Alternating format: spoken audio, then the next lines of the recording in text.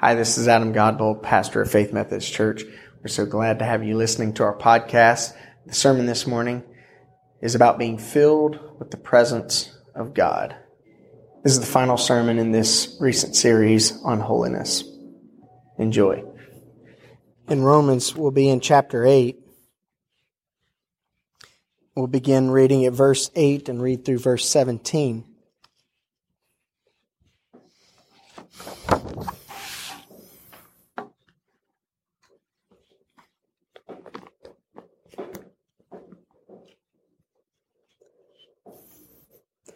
The word of our Lord from the Apostle Paul. Those who are in the flesh cannot please God. You, however, are not in the flesh, but in the Spirit, if in fact the Spirit of God dwells in you. Anyone who does not have the Spirit of Christ does not belong to Him. But if Christ is in you, although the body is dead because of sin, the Spirit is life because of righteousness. If the Spirit of Him who raised Jesus from the dead dwells in you, He who raised Christ Jesus from the dead will also give life to your mortal bodies through His Spirit who dwells in you. So then, brothers, we are debtors, not to the flesh, to live according to the flesh. For if you live according to the flesh, you will die. But if by the Spirit you put to death the deeds of the body, you will live. For all who are led by the Spirit of God are sons of God. And you did not receive the spirit of slavery to fall back into fear, but you have received the Spirit of adoption as sons, by which we cry, Abba, Father. The Spirit Himself bears witness with our spirit that we are children of God. And if children, then heirs, heirs of God and fellow heirs with Christ, provided we suffer with Him, in order that we may also be glorified with Him. Father, we thank You for Your word. And we pray that You would bless the reading of Your word to our hearts, to our lives, to all of who we are. Lord, help us to live a life that is filled with Your presence. Make us holy, Lord. Holy Spirit, move among us.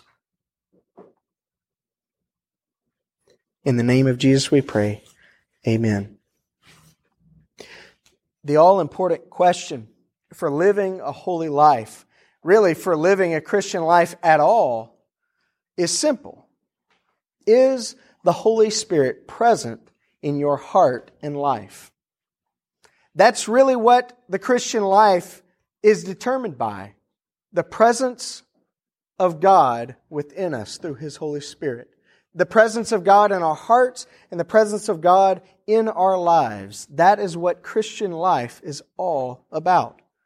The Christian faith is not about a legal exchange made through a single prayer that we pray, whereby we get to enjoy the joys of heaven when we die while we live like hell on earth. The Christian life is a surrendered life, a filled life, a life full of the presence of the risen Christ through His Holy Spirit. Put another way, the Christian life is a holy life. There is no other Christian life. The defining factor of Christian life is this. Very simply, the presence of the living God in us. The Apostle Paul says if you don't have the Spirit of Christ, then you simply don't have Christ. If the Spirit of Jesus is not in your heart and in your life, then you do not have Him. You do not have Jesus. Paul elsewhere explains why this is so. Very common in Paul's epistles is temple theology. Paul calls us temples of the living God, buildings in which God's presence dwells. A temple without the all-filling presence of God is just another building. There's just nothing holy about it without the presence of the Holy One. Paul says that your body, And Jesus' body, the church, are temples of God. Temples intended to be filled with His holy presence. His Holy Spirit dwells in the midst of the church, Paul says. His Holy Spirit dwells in the heart and life of the individual believer. And Paul tells us that we as individuals are temples of the Holy Spirit. And he also tells us that the church together, the congregation, God's people collectively, together, are a temple of the Holy Spirit. And there is no holiness without the presence of the Holy One. A couple of weeks ago, the sermon was about making room for the Holy One. About making room as a church, making room as people, making room within our lives for the Holy One to come. For Him to meet with us, for Him to change us, to transform us, to make us different, to conform us to the image of Christ. And if we don't make room for Him, then there's no place for Him to fill up. It's important that we keep in mind that the holy life is not about just what we do. It's not about just what we believe. It is about who fills us. It is about the presence of God. Holiness of heart and of life. The call to have our lives transformed as He transforms our hearts is all about His presence. It's not about what we can do. It's not about our performance. It's not something that we muster up. It is about the Holy One consuming us. His presence is what makes His place holy. We talked in the last few weeks about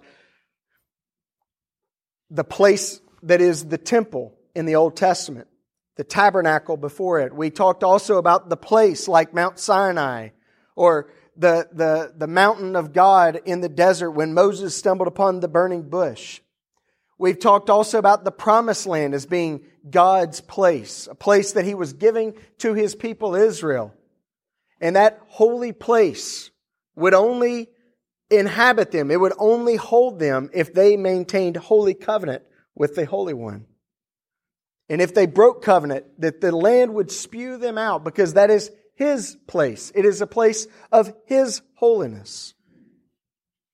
But without His presence, then those places, whether it be the tabernacle or the temple, the tent of meeting, even before the tabernacle that Moses and Joshua met with God in,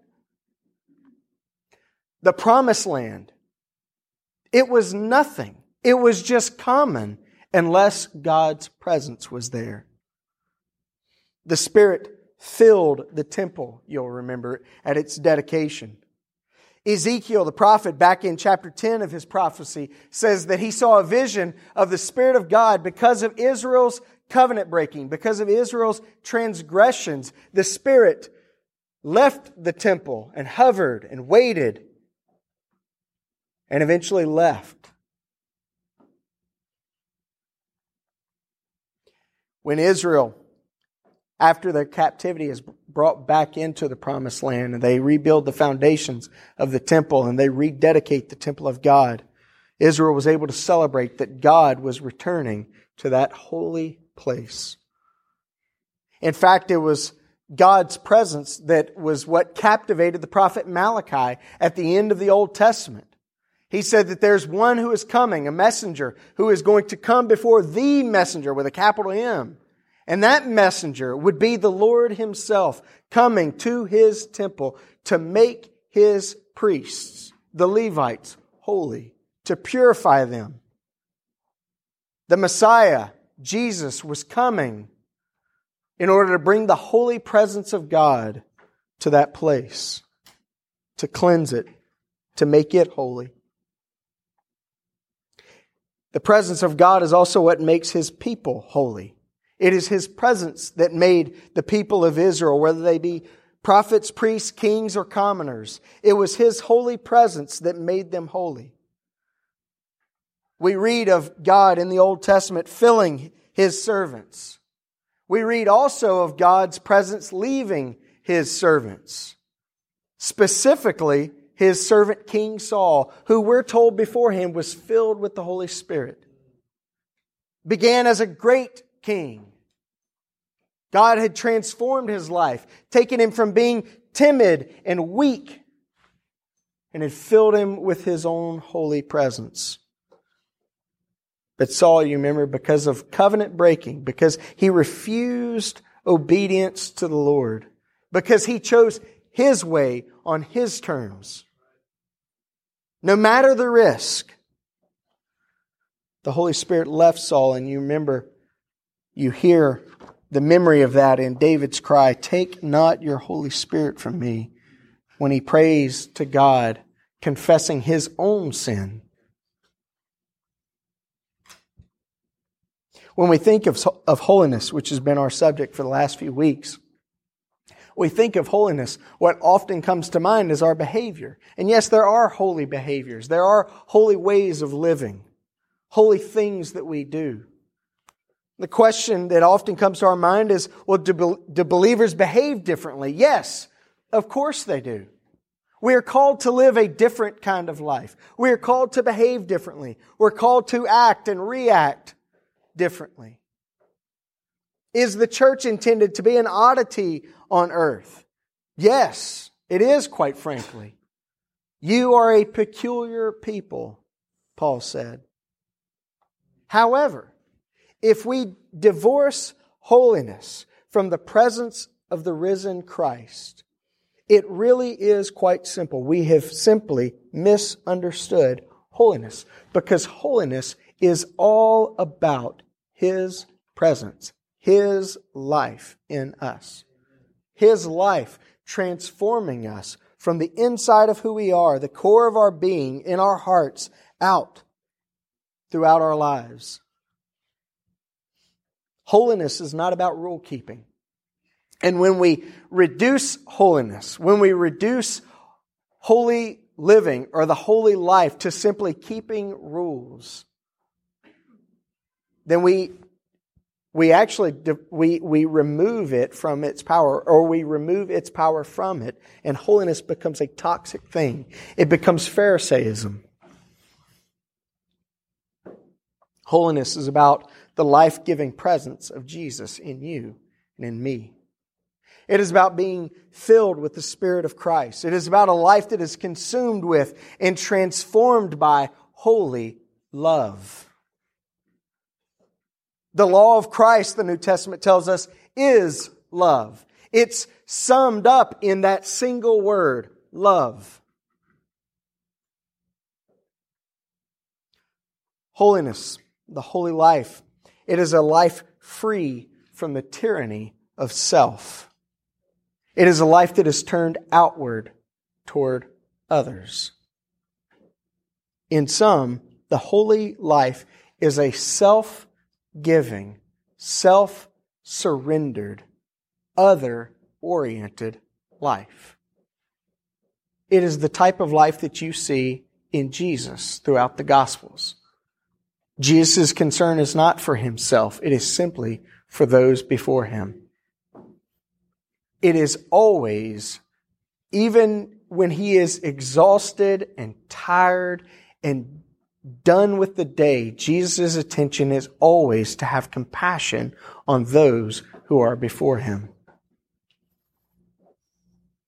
If the holy life is anything, let me repeat, it is a self-giving life, a self-surrendered life, an other-oriented life. To claim Christ and somehow to not have the present witness of His Holy Spirit, the transforming, life-giving presence of His Spirit. To claim Christ without that holy presence is to be no better than a corpse. Reknit bones with no breath in them. What Jesus called whitewashed tombs filled with dead men's bones. And that was what the prophet Ezekiel envisioned in the early verses of chapter 37. We read from 37 at the end, But earlier in the passage, the prophet says that he was out in a valley and he looked all around him and there were nothing but dried up old dead bones. Not dead bodies, bones. Dismembered bones.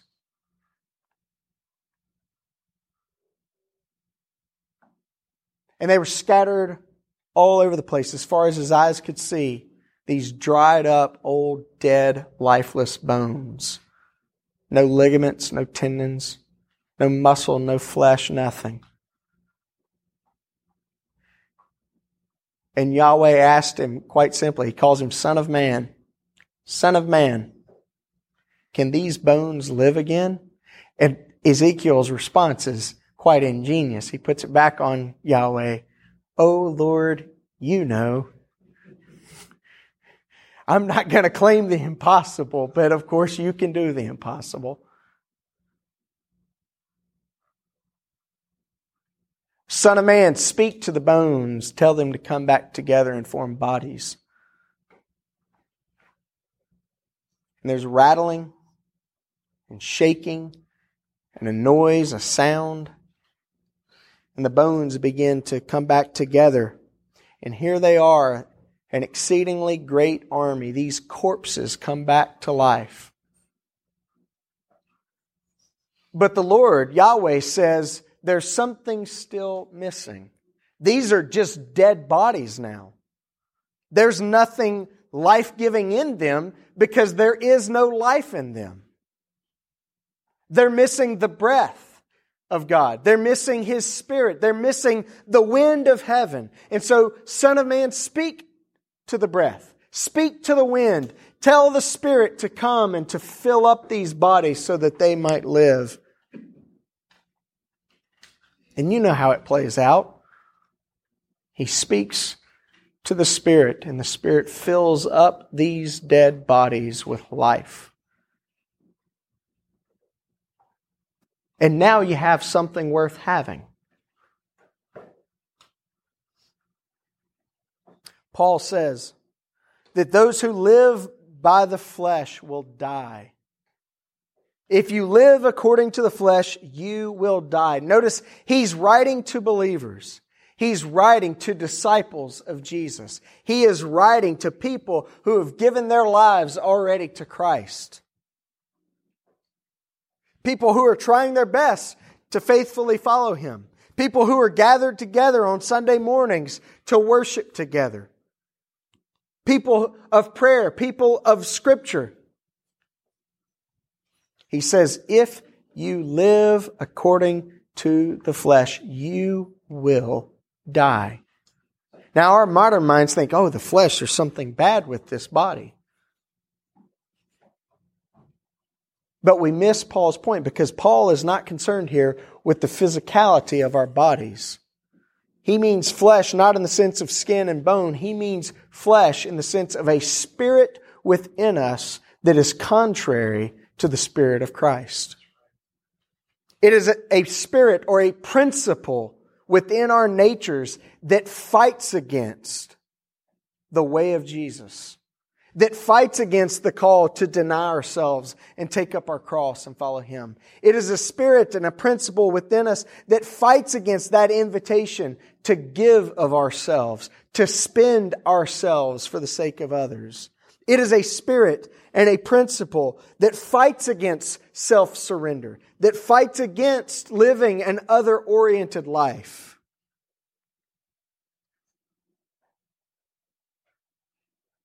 You see this flesh in the church, in the lives of people who call themselves Christians.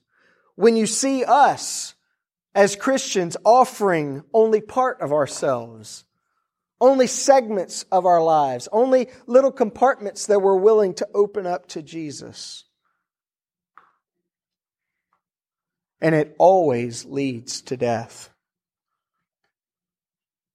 The flesh is self. It is self-centeredness. It is hearts that are closed in on themselves. Ways of living that are only concerned with what we see in the mirror before us. This self is grasping It is clinging. It is demanding. And it is tyrannizing. And it will destroy us and everything we hold dear. Because this flesh that Paul's talking about, the reason he says that it always leads to death, this flesh insists upon its own way. This flesh refuses to surrender. It refuses to submit. This flesh plays by its own rules and makes its own way. It is self-defining and self-determining, and it is also self-destroying. It negotiates with sin, and it negotiates with God. I'll give you just a little bit. I'll follow you just so far. I'll open up this part of my heart, but not that. I'll obey you if it means this, but not this other thing. It always leads to death. The Apostle Paul is very clear in that. You see, the only way to life, the only way to eternal life, and eternal life is not just about what happens beyond the grave. Eternal life is the life of God within us now. It is not about quantity. It is about a quality of life. The only way to life is to surrender yourself fully to Jesus. Completely, entirely, irrevocably to Jesus.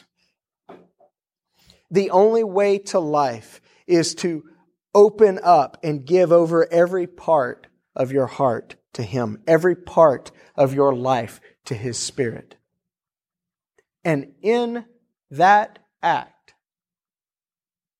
in that ongoing act of complete surrender to Christ, in that act, we are filled with the presence of His Holy Spirit. And there's life. There's a new way of living.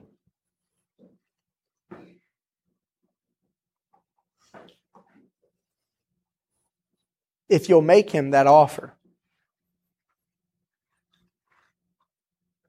He'll take you up on it.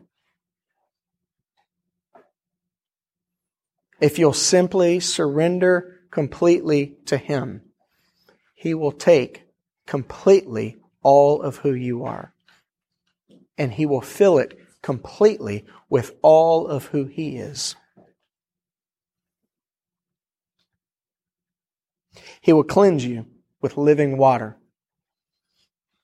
And He will fill you with His life-giving presence.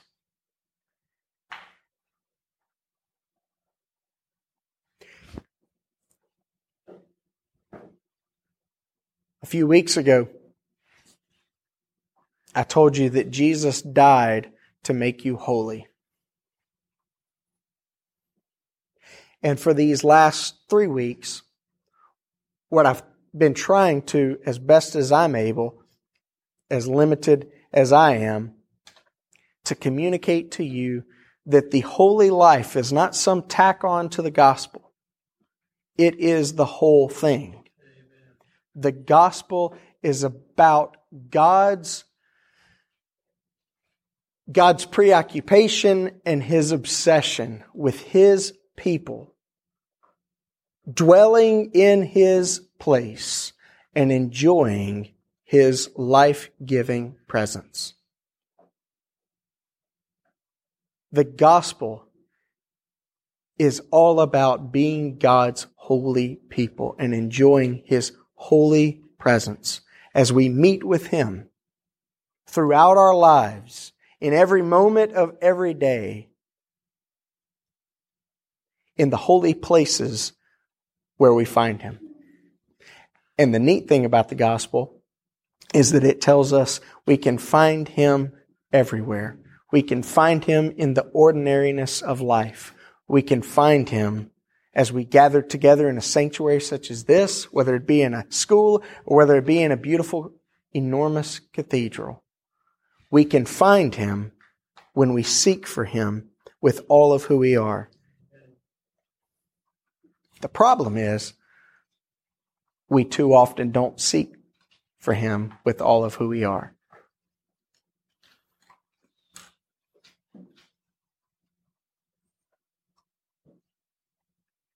May we surrender, you and me, may we surrender completely to the one who gives life, to the one who makes holy, to the one who offers us a life filled with His all-consuming love.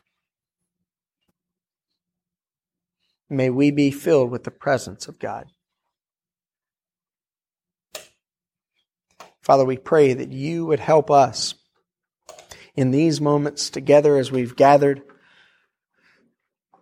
to surrender ourselves completely to your Son, Jesus.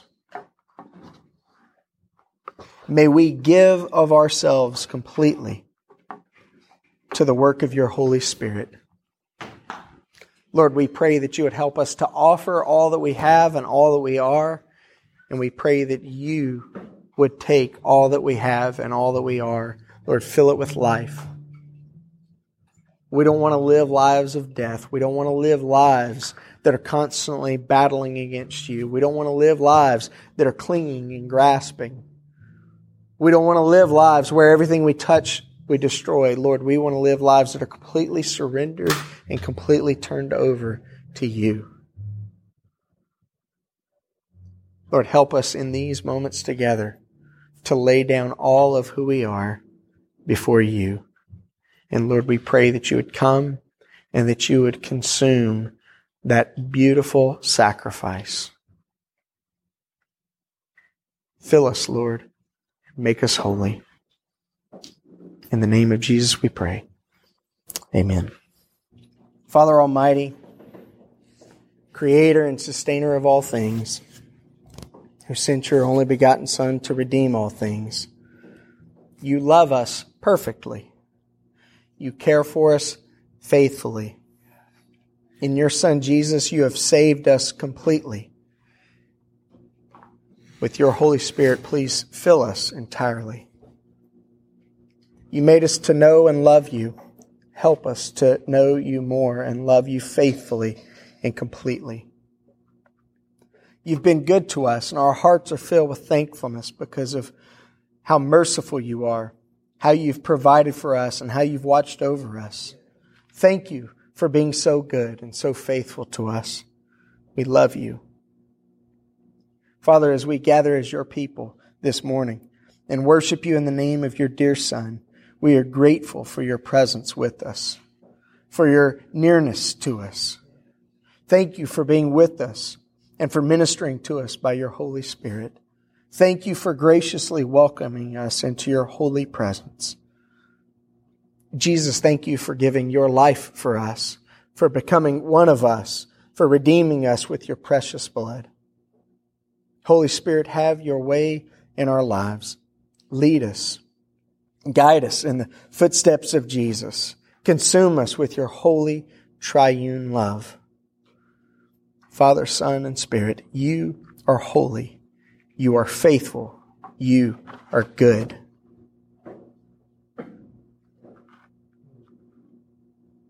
Lord, we pray that you would meet each and every need that we have.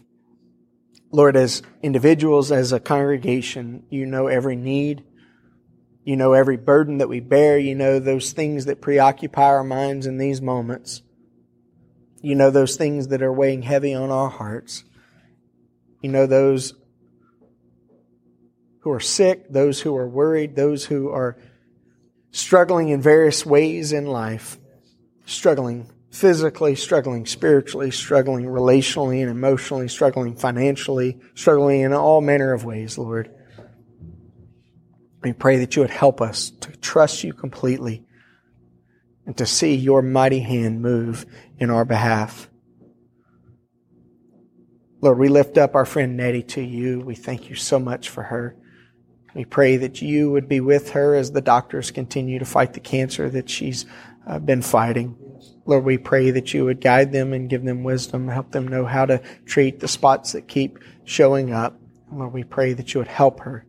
Lord, surround her by people who love her. We thank you for putting Billy in her life and giving her such a passionate and faithful love for her sister.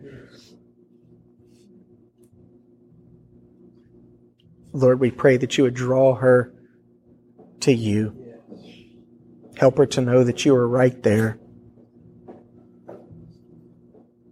Lord, we lift up our old pastor, David Lane. We pray that you would be with him as he's suffering from yet more kidney stones. We pray that you would alleviate his pain and discomfort, that you would help him, that you would strengthen him. Lord, we lift up Caden to you and pray that you would help her pinky to heal as she's had these pins put in. Lord, we pray for her mom and her dad, for them to make wise decisions for her. And Lord, we pray that you would be with her and help her to not have much pain. Lord, we pray that you would help it to heal quickly and completely. Lord, we lift up Boyd to you, and Lord, we miss him. And we pray that you would watch over him. Lord, as he continues to search for a new job, we pray that you would open the right doors for him. Lord, as he's away, we pray that you'll help him to know that we miss him and we're praying faithfully for him. And Lord, we lift up the Hedgepeths to you. As they're not well today, we ask that you would touch them, that you would help them to heal, to get well completely. Lord, as they have so much going on in life, we pray that you would help them to slow, to rest, and to heal up. Lord, again, you know every need upon our hearts. Lord, you know every joy that we have in you, and we thank you for how good you have been to us. You have been so faithful and so good. Oh Lord, you have taught us that without love, whatever we do is worth nothing. Please send your Holy Spirit and pour into our hearts your greatest gift, which is love, the true bond of peace and all virtue, without which whoever lives is accounted dead before you. Please do this for the sake of your only begotten Son, Jesus Christ, who lives and reigns with you and the Holy Spirit, one God, now and forever. Amen. If you haven't filled out your communication cards yet, please make sure that you fill those out. I want to know better how to be praying for you. Bill's going to come and pass the offering baskets, and please get those communication cards in there. David, did you mention this? Not a problem at all. Wanted to make you aware, the kids at Devereaux made us a little Valentine's card. We had our monthly birthday celebration with them this past Thursday, and it's always got its own complications, but they really do. They love what we're doing there, and so they gave us a Valentine's card that says thank you. I'm going to put it out on the information desk. Take a look at it. It's very brief, but it's very thoughtful of them. And thank you, all of you that give toward that ministry and help participate in it and pray for it faithfully. We really appreciate it. The Word of Christ. You are the light of the world. A city set on a hill cannot be hidden. Nor do people light a lamp and put it under a basket, but on a stand, and it gives light to all who are in the house. In the same way, let your light so shine before others, so that they may see your good works and may give glory to your Father who is in heaven. May we go in the blessing of the Father, Son, and Holy Spirit. Amen. Thank you for listening to our podcast. Please check out our website at faithmethodistchurch.org.